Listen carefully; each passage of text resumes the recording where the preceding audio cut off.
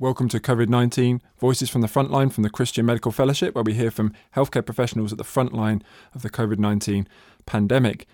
Now, it's very evident to myself and many others working in hospitals and in the community how things have changed dramatically. We're seeing far fewer relatives being allowed into hospitals.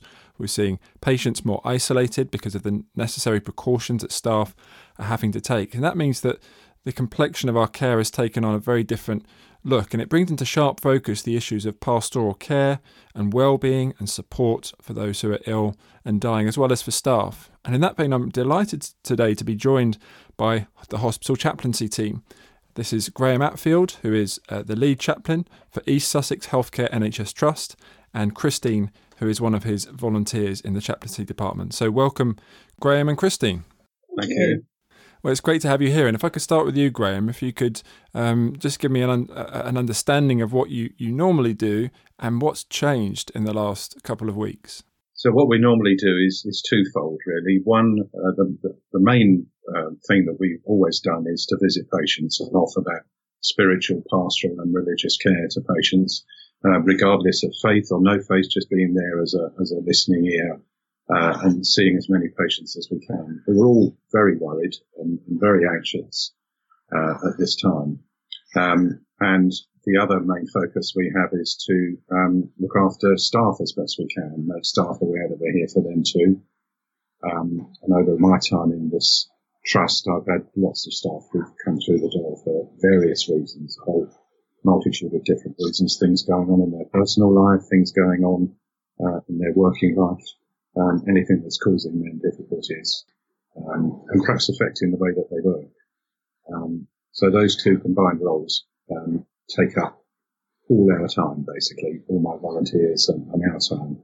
As a chaplain, I have particular other responsibilities for dealing with patients at end of life and conducting various services through the course of the year, some annual, some more often than that, lots of funerals and particular roles that chaplains need to be involved in. Great. And what's changed in the last couple of weeks then for you? In a word, everything. Everything has changed. I've had the really difficult task of saying to my volunteers, I'm sorry, you can't come into the hospital now. The difficulty for us is that we are going from ward to ward, which is clearly a risk, a serious risk in terms of spreading infection or potentially spreading infection. And I think it's fair to say that a large number of my volunteers are in an age group where they need to protect themselves as well. So we're operating without volunteers. The office is very empty.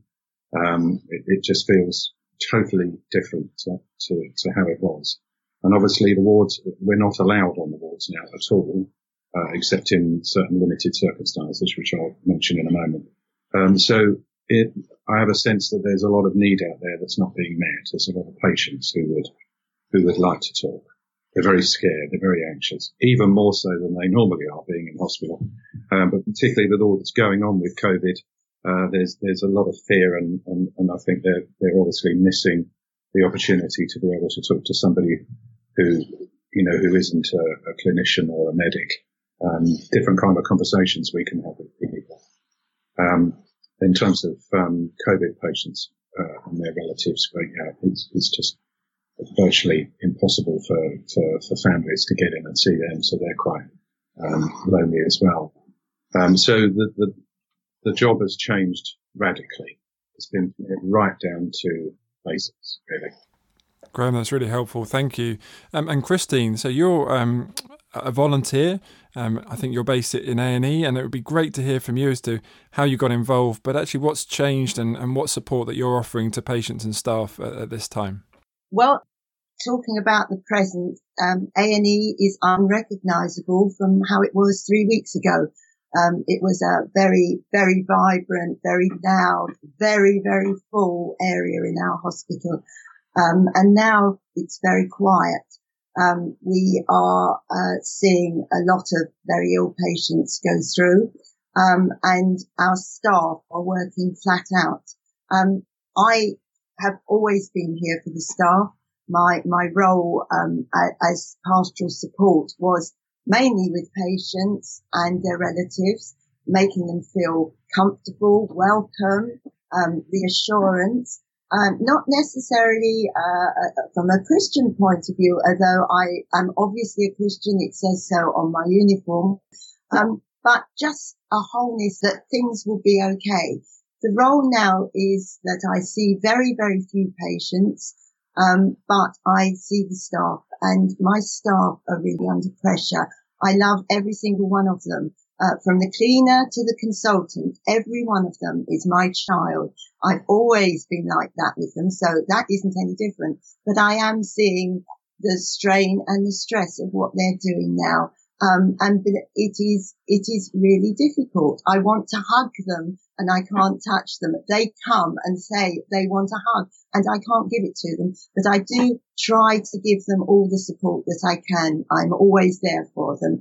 And in fact, having been now asked to take on the role of staff wellbeing for A&E, I even more so I'm going to be available to listen, to try and help in whatever way that I can. That's wonderful. Can I just say, as someone who has experienced the chaplaincy team, the pastoral care team in my own A&E, just what an incredible blessing it is to us to have that presence there. So you're doing a fantastic job. And for those who are listening who are thinking, well, I'd like to do that, this is a wonderful initiative, and something that, speaking to Christine before, we were saying how we'd love to see this happening across A&Es in the country. So do get in touch with us here, and we can put you in touch with Christine to find out more. Is that okay, Christine? Of course, I'd love to.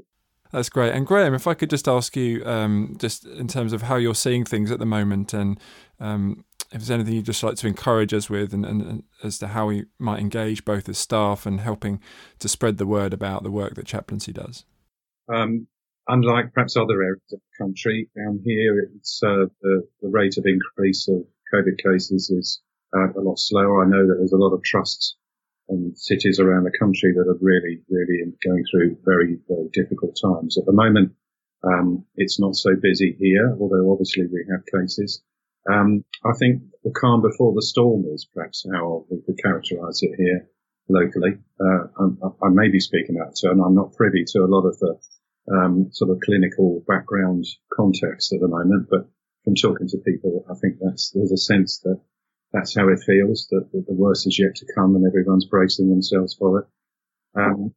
So our primary role at the moment has shifted now from seeing patients to really trying to be there for staff in whatever way we can. So it's been a lot about promoting our helpline number, making people aware that we're here, trying to have a presence on, say, Twitter, for example, and getting the message out there that the chapel is open 24/7. People can come in there whenever they want to. They can talk to a chaplain when they want to. I think getting senior managers on board is quite key as well, because they have a very big network of contacts and they can get the message out as well. So Twitter is very good from that point of view, I find. Just in whatever way we can, getting the message out there that we're here, we're still here. The office might not be manned all the time, but we are around and staff can contact us, just as they always have, but particularly in these really trying times. I also think that there will be a role for us later on as well. And, it's yet to be seen how that will pan out. Our trust won't be an exception to that. Yeah, thank you, Graham. And just as we close, really, Christine, if you could give us a feel of how we can maybe be praying, the insights that you're having into the stresses and the strains at this time, and just the sheer change and anxiety that you've mentioned. How can we be praying into these things at the moment? I think it's really important that we are showing God's presence in our lives in all that we're doing. I am so aware of how many of our colleagues in A&E have, and this must be true over the whole country, come from abroad, come from a way away. They're without their families. They are worried about their families. And I think we really need to pray that they feel God's presence in their lives, that they can feel the assurance of a presence that will bring forth joy at the end of this. I think the staff who are concerned about their families going home to their families after a shift in A&E, I think it's really, really important that they feel that people really do care about them. In all our prayers, we have to put the staff first and foremost. I think it's really, really important, and I see that in every day in my life here. Thank you so much, Graham and Christine. It's been great to chat with you. Thank you. You're welcome. Our pleasure.